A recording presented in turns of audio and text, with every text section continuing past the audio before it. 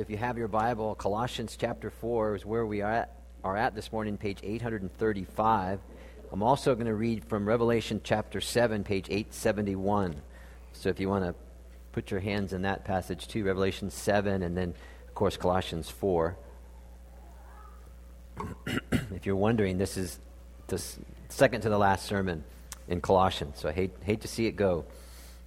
It's been a very helpful and useful book, I think, for all of us. Let's read the word of the Lord. I will read, and as you follow along, verse 7, Tychicus will tell you all the news about me. He is a dear brother, a faithful minister, and fellow servant in the Lord. I am sending him to you for the express purpose that you may know about our circumstances and that he may encourage your hearts. He is coming with Onesimus, our faithful and dear brother, who is one of you. They will tell you everything that is happening here. My fellow prisoner, Aristarchus, sends you his greetings, as is Mark, the cousin of Barnabas. You have received instructions about him. If he comes to you, welcome him. Jesus, who is called Justus, also sends greetings. These are the only Jews among my fellow workers for the kingdom of God, and they have proven a great comfort to me. Epaphras, who is one of you, a servant of Christ Jesus, sends greetings. He's always wrestling in prayer for you that you may stand firm in all the will of God, mature and fully assured. I vouch for him that he's working hard for you and for those at Laodicea and Hierapolis. Our dear friend Luke, the doctor, and Demas sends greetings. Give my greetings to the brothers at Laodicea and to Nympha and the church in her house. After this letter has been read to you, see to it also read in the church of the Laodiceans, and that you in turn read the letter from Laodicea. Tell Archippus, see to it that you complete the work you've received in the Lord. I, Paul, write this greeting in my own hand. Remember my chains. Grace be with you. And now Revelation 7, verse 9 and 10. After this I looked, and there before me was a great multitude that no one could count, from every nation, tribe, people, and language, standing before the throne and in front of the Lamb. They were wearing white robes and were holding palm branches in their hands. And they cried out in a loud voice, Salvation belongs to our God who sits on the throne and to the Lamb. Amen. Thanks be to God for his word. Let's bow together as we seek the help that we need this morning. Our gracious God and Father, we do bow to you now. We realize that while heaven and earth will certainly pass away, your word will never pass away.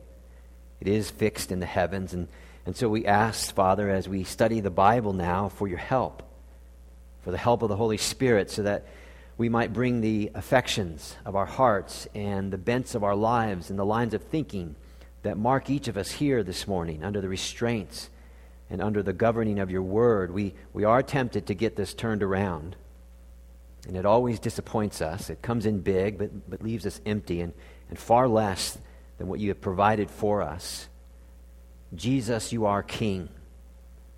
Jesus, you are King, so let every creature rise and bring peculiar honors to our King. So in this time of our need, please help us. And Father, help us to believe and obey and not to be confused, but rather be happy and thankful in each.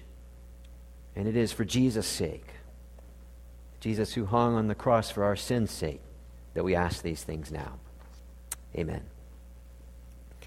Well, Paul began this letter to the Colossians with a greeting, a thanksgiving, and a prayer, and he gave us this powerful picture of who is Jesus. And he said things like Jesus is all power, and Jesus is King, and he's head of the church. And he told them, this is what the gospel they said yes to does. He said, this is what God has done in Jesus for you, and this is what God has done in Jesus to you. And he said that it is unbreakable, it is unchangeable, it's not partial, but it is indispensable, and it comes to the Christian only by way of God's grace. So that our salvation, our justification, our sanctification is absolutely indispensable, and there's nothing partial in these things, so that as we live our day-to-day lives, we may never rely on our works to whatever degrees they are, to set us and to keep us in the right with God. No, Paul has been saying again and again that it's only who Christ is and only what Christ has accomplished at the cross that sets us and keeps us in the right with God. And in fact, if you want to be real honest, in this letter, Paul really asked the Colossians to do a few things. Pray, and pray in certain ways, which we talked about. Live in such a way that brings glory to Jesus Christ, and evangelize. And that's essentially what the letter does to us, or asked us to do by way of works. And so we have to understand that. So Paul is telling us how large this gospel is and how it can't be fiddled around with. It can't be demoted or put aside in any way, not even a speck, because even if it's just a speck, that you don't have the given gospel. And so what Paul is doing here, he's protecting the new Christians from all the false teachers that come to the Colossian Christians with all their religious flights of fancy and all their big promises, play into our human weakness of either doubting God's promises or downgrading God's church, or even play into our weakness of greed, thinking that somehow there's more that God hasn't given us and we need special people to help us to get it. And so Paul, after giving these, which we'll call them doctrinal imperatives, that's chapters 1 and 2, these are truths that are true about every Christian every day, no matter your race, no matter your faith, your place, your status, no matter what. He then gives them Christian imperatives. It starts in chapter 3. This is who you are. Now be who you are. And that's the whole argument between 3 and 4. Now, can you imagine how encouraging this can be if you're someone like me and you struggle with indwelling sin every day?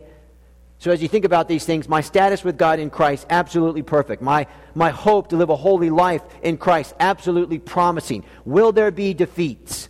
Unfortunately, yes. Will there be victories? Absolutely. And is Christ alone to be glorified in both? Unquestionably. This is the double imputation. This is what theologians call the double imputation of the cross. The Christian not only receives the righteousness of Christ, but the Christian also receives the forgiveness of Christ.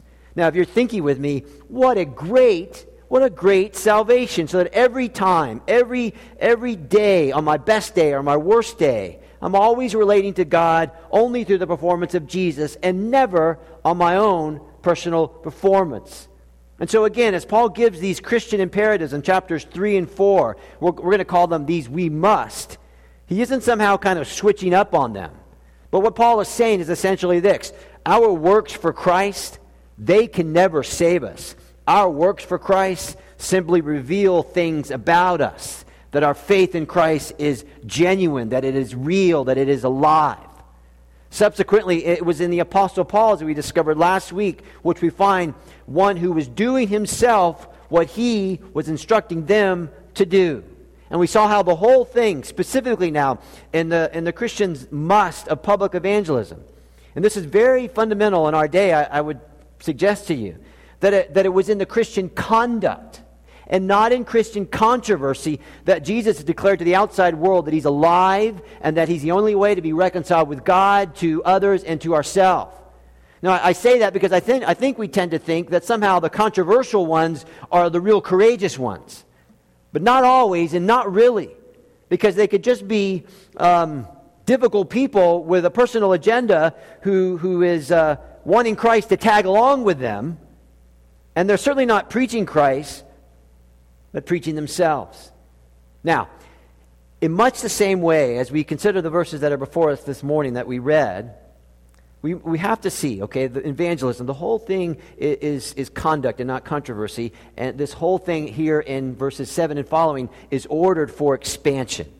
Okay? All these names and all those responsibilities that are attached on to those names, they're ordered for expansion. The expansion of Christ's name and the expansion of his church. That's why I read to you Revelation 7. That is the scene that we are headed to.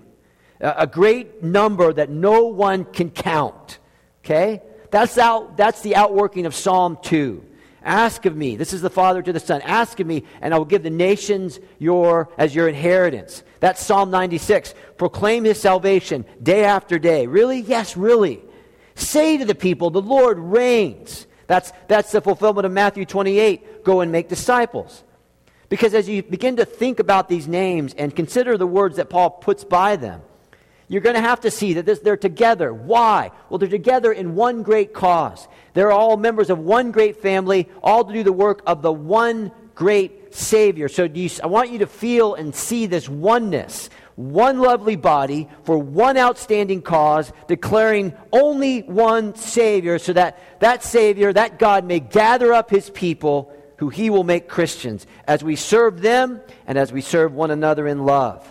Now, as you think about that, that is the local church, that is the global church. How beautiful she is. I mean, there's nothing bad or ugly about that, and that is what the Christian is working to. So if you have trouble with expansion, may God broaden your horizons, open your eyes, and help all of us here this morning to see this and to see how we may be a part of this. Because as we look at the Apostle Paul and his example here, this is an example that God wanted us to know, and we are to follow this example in varying degrees. And so as you consider these things, we find in Paul deep satisfaction. These people stood by him. They helped him, and that meant something to him. That grows something between people. I said to the first service that at the end of our business meeting this year, I remember it really well, because I think it's the first time that it's happened to me, at least personally. All 6 of the elders, at the end of it, we all gave each other hugs. 5 years ago, it was handshakes. Now it's hugs. Well, why is that? We stood by each other and we gave ourselves to something bigger than ourselves to see the thing glorify Christ and to see the thing expanded. So the Apostle Paul was given an exact mission by Christ. Don't lose sight of that. And these people have proven indispensable to him because no one person is an island in ministry. So Paul knows there's prominence given to him as an apostle. He gets it.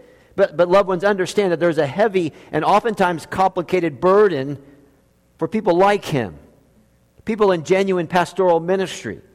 And that does not downplay or render the ministry of other people somehow obsolete or insignificant. No. It's actually the reverse. Paul depends on them. Think for a moment what good it would be for Paul if he wrote this letter and then he had no Tychicus who would be willing to deliver this letter. And so someone would say, oh, anybody could have done that. And to the person who would say that, you would want to say to them gently, well, you don't understand ministry.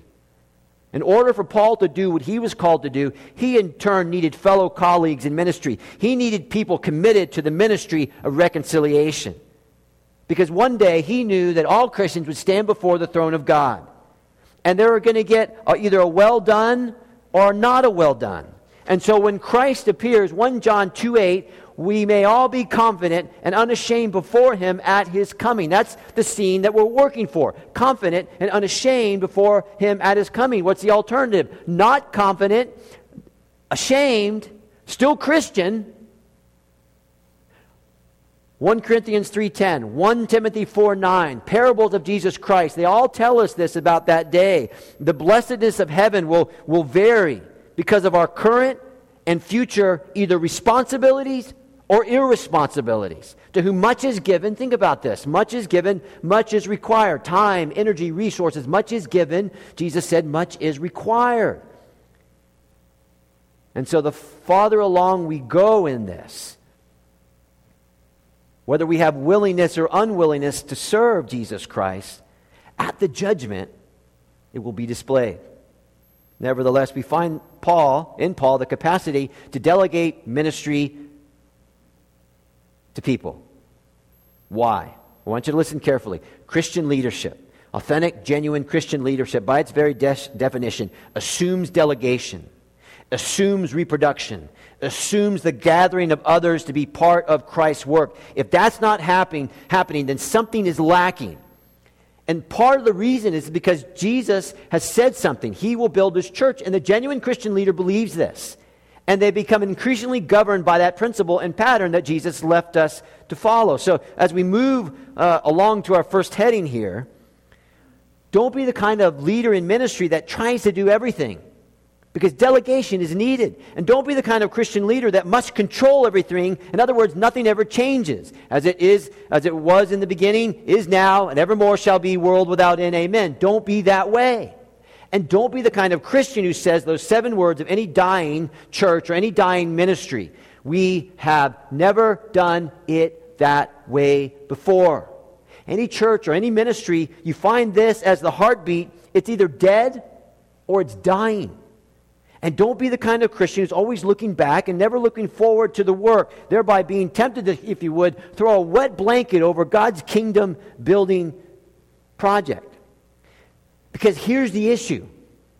Jesus is king, and the king is the issue. The king is the issue, and the other people are the issue. We are important, yes. We're just not that important. And time is of a great issue. Time is short. This current world is just passing away. And we would have King Jesus to set our paces. Not us, King Jesus. And when the church individual sees that they aren't really the issue, then with a Bible in our hand and a Savior in our heart, we can go. We advance, we mature, and we please God. And yes, there we say, we find enjoyment. We find great joy in this work. So I want you to understand right up front, in many ways, this talk this morning is much about the future of West Cohasset Chapel. So under our first heading, this idea of delegation, a certain kind of people. Right? Because in the idea of delegation, we must ask ourselves the question, who are we to delegate to? James said, not many of you should be teachers. It's the same idea here. Who are we to delegate to? Now, Paul just doesn't give us everyone that is involved in his ministry, but he highlights some names, and those names are given to us, and we need to pay attention to them. And so there's our friend Tychicus, verse 7, and Onesimus, verse 9.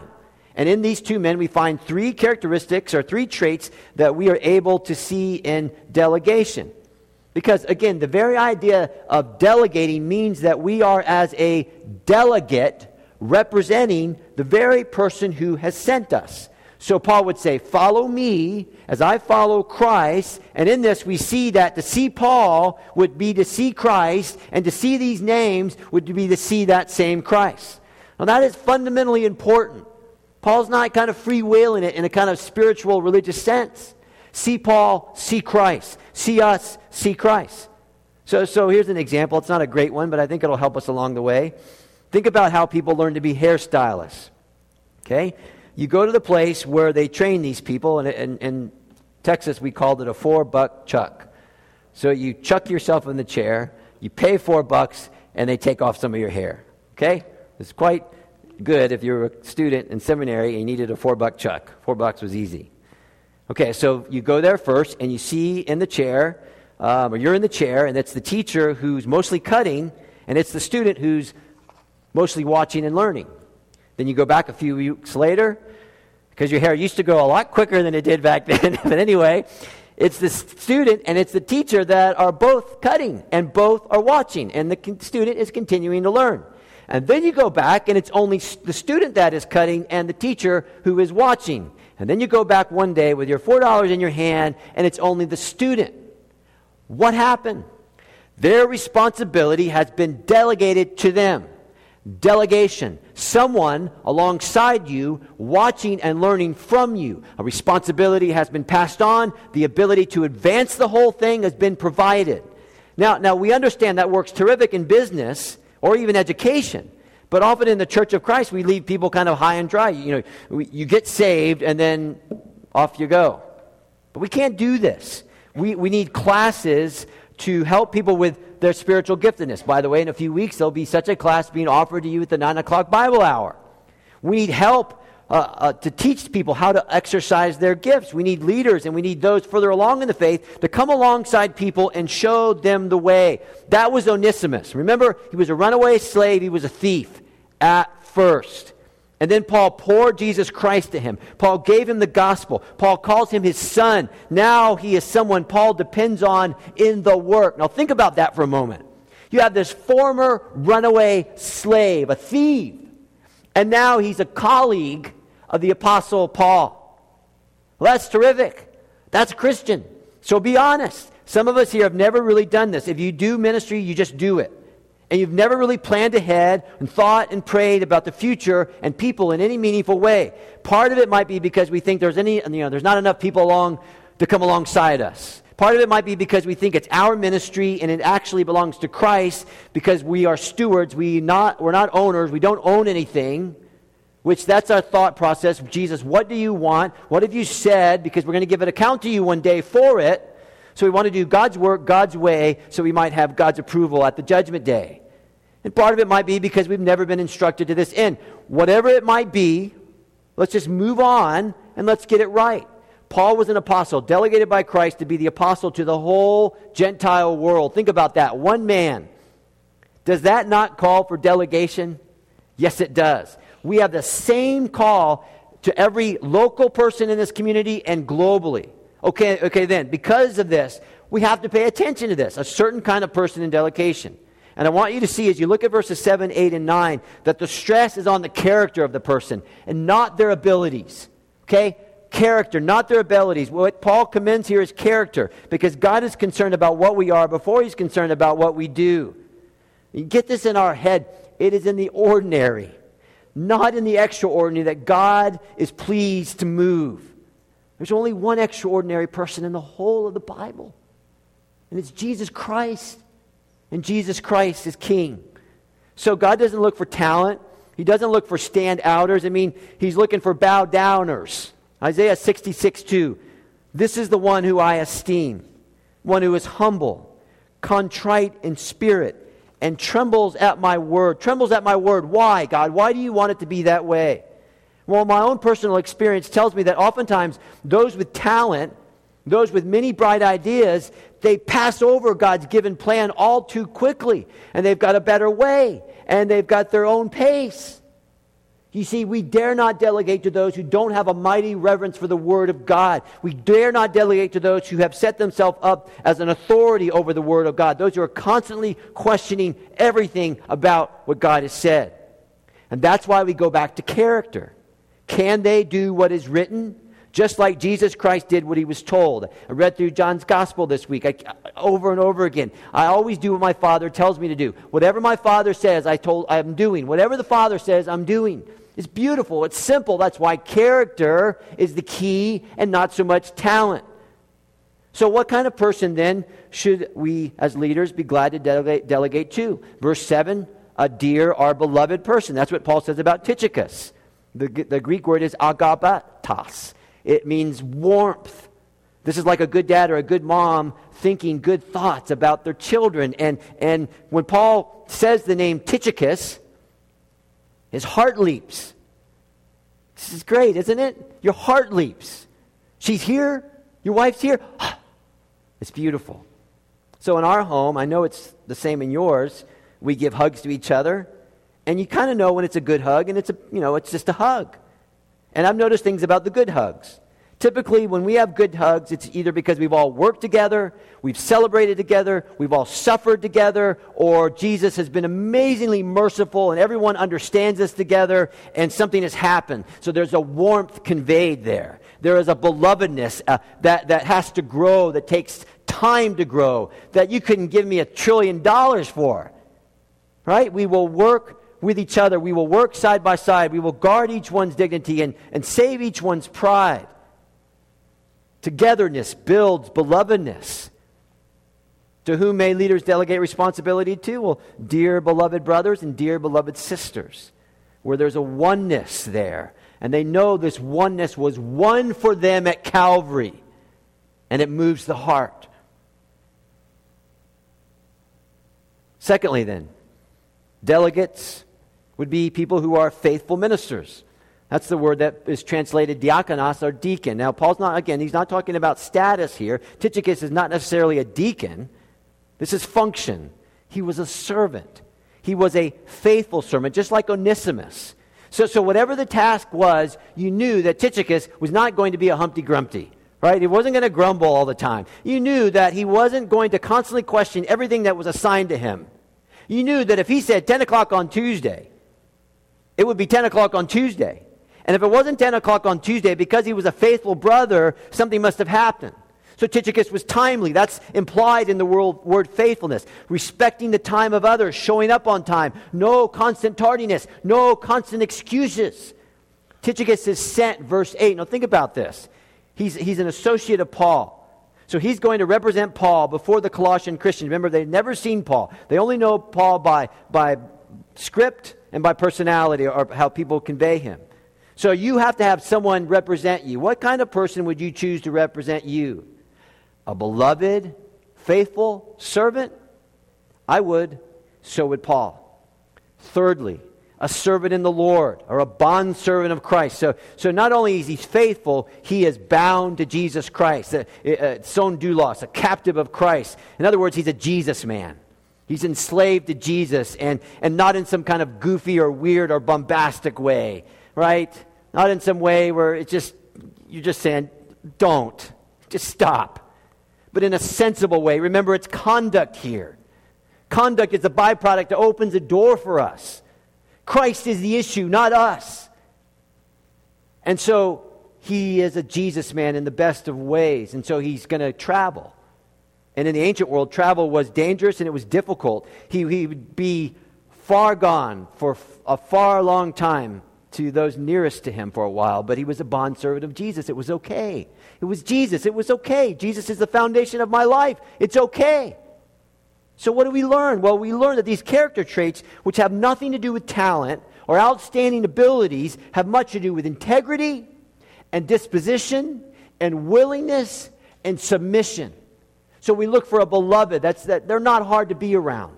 And we look for someone faithful. You don't need to chase her or him around to see if their work is always completed or timely as well. And we look for people who are servants of Christ. You see those three words, in the Lord, the last three words of verse 7 in your Bibles?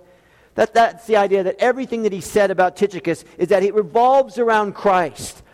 Is he a Christian? Yes. Is he in the body? Yes. Is he involved? Yes. Is he committed to Christ and committed to God's people and committed to the outsider? Yes, that is Tychicus. So to Tychicus, the church, that's tough to say a whole lot, isn't it, Tychicus? But anyway, Tychicus to the church isn't a buffet to him. He wouldn't come into the church and pick and choose what he liked, only that would concern him. No, he's there because he knows that in God's people and in the outsider and in the whole expression, there is the body of Jesus Christ. Now, if we don't delegate to these kinds of people in service, I'm going to suggest to you two things are inevitable. Number one, the leader will eventually end up saying, if I want the job done, I must do it myself. And then advancement and maturity is halted. In fact, even just saying that phrase, it just makes me feel pitiful. Advancement and maturity is halted. Second, if we don't have these kinds of people in ministry, we will have self-willed people who bow to their own minds and not the mind of Christ. Why do people serve Jesus Christ? Generally speaking, why do people serve Jesus Christ? I'll give you two reasons. One, they love Jesus, or two, they love to be in charge. And we must hold to the former, and we must fight like the Dickens against the latter. Okay, our first heading, a certain kind of person, beloved, faithful, sold out to Jesus Christ. Secondly, a certain kind of pattern. Now, the pattern is something that is at the very heartbeat of Christian ministry.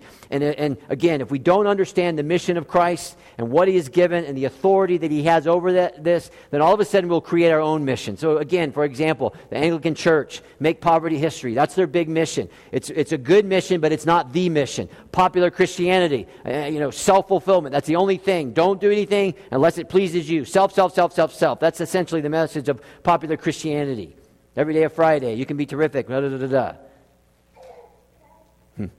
That's not what's happening here. Here, everyone on this list, except one, and we'll get to that person in a minute, they understand the one given mission.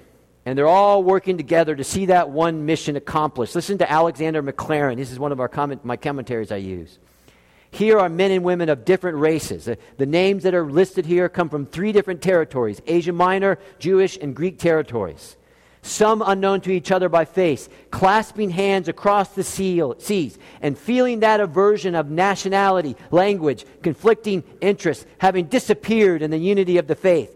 These greetings are a most striking testimony to the reality and strength of the new bond that knit Christian souls together. Now, as you think about that idea, and that's just a great paragraph, every one of their backgrounds probably differ greatly. But they've given themselves to the same person, and they've given themselves to the same work, and it's all channeled through the authority of the Apostle Paul, who got his authority through Jesus Christ. So I want you to see that. They're okay with, if you would, being second, even though they're really first, along with Paul. You get it? So, he uses many different phrases, and he makes implied statements to that same name. Look at your Bibles, verse 7, a servant of the Lord. Which Lord? The Lord Jesus Christ. My fellow prisoner, Aristarchus. In other words, we're in the same boat together. I am in prison for the sake of the Christ, for the sake of the gospel. Verse 10b, Mark and Jesus, who's called Justus. Verse 11, Jews who are my fellow workers for the kingdom of God. Verse 12, Epaphras, a servant of Christ. Verse 15, Nympha, who hosted a church gathering. The church, the body of Christ. Now you're tracking with me? Christ, Christ, Christ, Christ, Christ. And maybe this is so basic that you find it almost unnecessary to mention, but humor me a bit. They're all serving Christ, Christ's way. And they're all serving His church, Christ's way. In other words, that is the rally point, and He is the issue. So as you think about this, and you take this down to a local gathering, a local body, we delegate to those who share the vision, that they understand the pulse of ministry, who know and believe in completely hows and the whats and where we are going in ministry. Because as you look at these people, you do not get the impression that these people are difficult, that they're bossy, or they're interrogative. But they're, verse 11, they prove a great comfort to Paul. Verse 13, they work hard. And verse 10, they are willing to make incredible sacrifices, such as Aristarchus. Now, why do I stop and mention him? Well, this is what I want you to know. He needs to be known. He was a Greek. He had a Greek name, but he was actually a Jewish believer. He was with Paul in Ephesus. He became Paul's colleague. Acts 19:29, he was seized by a rioting mob because the people knew that he was one of Paul's companions. And so Paul calls him here, my fellow prisoner. And that phrase means either two things. Either one, he was an actual prisoner with Paul because he volunteered himself to Christian service. Or two, and by the way, this is what most biblical scholars think, he volunteered himself to take on Paul's lifestyle and essentially volunteered himself to be Paul's helper in prison. And again, that's what most scholars think. It's the language of the Greek that lends them to say that. So this is what you have. You have a person who cared for Paul in prison so that Paul could continue his work in prison. Aristarchus essentially was Paul's personal prison assistant. How would you like that title? What do you do now, son? Well, I am the personal prison assistant of Paul. I mean, can't you hear your dad? Your dad's like, don't you waste your life. Are you kidding me? Are you kidding me you're going to do that? Now, I want you to think for a moment. Beyond the fact this is wonderfully sacrificial, ask yourself this question. Think. Who does that remind you of? Someone to lay aside themselves for the good of others. I'll give you all the money in my pocket if you're thinking of Jesus Christ, right? Someone who volunteers, takes on the very nature of another, a prisoner, a slave, for their good, and he volunteers himself to submit to something he need not to, so that someone else could gain by their loss. This is Philippians 2, Philip's translation. Think of yourself the way Christ Jesus thought of himself. He had equal status with God, but didn't think so much of himself. They had to cling to the advantages of that status no matter what. Not at all. When the time came, he set aside the privileges of deity and took on the status of a slave, becoming human. Having become human, he stayed human. It was an incredibly humbling process. He didn't claim special privileges. Instead, he lived a selfless, obedient life and then died a selfless, obedient death. And the worst kind of death at that, a crucifixion. Okay, so that's Jesus. What about Aristarchus? When the time came, he set aside his freedom and took on the status of a prisoner. He became a prisoner. He stayed a prisoner. He lived for Christ, for Paul. He was selfless. He had given himself to someone else. Well, that's something. That's something. That's grace. That's God's grace in Jesus. A certain kind of person, beloved, faithful, sold out to Christ. A certain kind of pattern, Jesus' pattern, the apostle pattern, or Aristarchus' pattern. Our final point here, a third and final part, a certain kind of truth to remember. And actually there are two things we must remember as we enter into these things. There may be disappointment and sorrow in ministry that has to do with one or some of the people we serve. There may be disappointment and sorrow in ministry that has to do with one or some of the people we serve. Jesus had his Judas, and Paul had his Demas. That's verse 14. And Demas' name is mentioned twice in the New Testament. Once here, and it's good. And the second time, later on in the story, you read this, 2 Timothy 4. for Demas, same guy here, for Demas, because he loved this world, has deserted me and has went to Thessalonica. So Demas, who was one time engaged in the work, but because he loved this present age, because he loved the world, he deserted Paul. So there was no persevering until the end, was there, in Demas? And the word that Paul chooses to use in 2 Timothy 4 is a hard word. And actually, it's a word that injectures like heart feeling. Demas was a good friend of Paul. And his act was a painful act. It's breaking Paul's heart. So there isn't any sense of jealousy here. You know, he's kicking back in warm Thessalonica, and here I am in cold, wet Roman prison. It's not that. It's sadness of heart because Paul knows what Demas has left. He's left the work. Demas thinks that he somehow has traded up. Paul's like, no, you've actually traded down. Servants of Christ, hold on to that truth until the very, very end. Demas handed himself over to the pleasures of this world. What are the pleasures of this world? Well, 1 John 2 gives us this idea, and it's only the pleasures and the appeals of skin and touch and feel and senses and to status and to comfort. Again, J.B. Phillips, 1 John 2, for the whole world system, based as it is on man's primitive desires, their greedy ambitions, and the glamour of all they think splendid is not derived from the Father at all, but from the world itself. The world and all its passionate desires will one day disappear. Okay, there may be disappointment and sorrow in ministry that has to do with one or some of the people we serve. I'm thinking of Chuck Swindoll, John MacArthur, Charles Spurgeon, John Piper, all who have had colleagues beside them, elders, pastors, co-pastors who left the ministry, either by their own fault or some bad incident that they were involved in. Second, there's always going to be a great need for laborers in the work of Jesus Christ. Always a great need for the workers of Christ in His church. I'm sure you've heard this before. Howard Hendricks said a long time ago, the Church of Jesus Christ is like a professional football game. You have 22 people on the field badly in need of rest, and you have 60,000 people in the stands badly in need of exercise, okay? So if you're in the stands, please listen. Or if you're on the field and you're not into Jesus' mission, you're just running around the field and you're a bloody nuisance to all of us. Or if you're a referee and you have your yellow flag and you're always throwing the flag on every play, then please, Christian, remember this and consider this, because this is an appeal to your conscience. The very gifts that Jesus Christ has apportioned to us as Christians at our conversion for His service, they were won by Him by His suffering and death on the cross. Think of this. This is Ephesians 4. You can read this at home later. The gospel was in the mind of God before there was time or space or anything. And part of the gospel plan was that the Son would die. And when the Son rose again, that Son would capture the enemies of the cross and then give His people His victory, i.e. the gifts of service. So everything was converged together at the cross and in Jesus' mighty resurrection and ascension, so that every gift we have is a gift won for us by blood. And you're sensible people.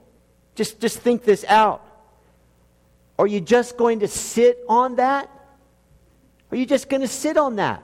I had this horrible habit the first couple of years of marriage. Whenever I would buy myself something new, like a new pair of shoes or a new pair of pants, it's this awful thing. I can't believe I'm telling you this. I would just look at it for months. I wouldn't wear them. I would just look at them. My wife's like going, holy cow, is this what I said yes to? Would you just put the thing on and wear it? I mean, isn't that silly to look at new stuff and just let it sit there and just look and look and look? Put it on. Use it. Jesus Christ gave gifts to men and women. Those gifts were won by His suffering and death at Calvary. So as you hear all these things, is this the echo of your heart? This appeal to your conscience? Our time is done. Many of you serve Jesus Christ here, and I thank God for you. Every day I try to thank God for you. To the rest of us, there's opportunities, isn't there? There's many opportunities. Next Sunday, February the 2nd, there's going to be tables lined up all over the place, opportunities for ministry. Think Consider, decide. Finally, no one who ever lived on this planet was more a servant and more productive than Jesus Christ. So my prayer today for all of us, beginning with myself, is may God give us the grace we need to follow Jesus Christ, His way. And we said this in our prayer, let every creature rise and bring peculiar honors to our King. And one of the best ways we can do that in service in His name for His glory. Let's bow together. I sure thank you for your attention this morning. Our God and Father, we would ask that you would grant us the grace to serve Christ and His church in such a way that continually, rightly pleases you. And we would pray that we would be able to do this unto our end or to your return. It's right, as the Catechism question said this morning, it's right that we who were created by you and are sustained by you should live for your glory. Help us to understand what this means in the days you have given us. And may the love of God and the grace of our Lord Jesus Christ and the fellowship of the Holy Spirit be with us all. Amen.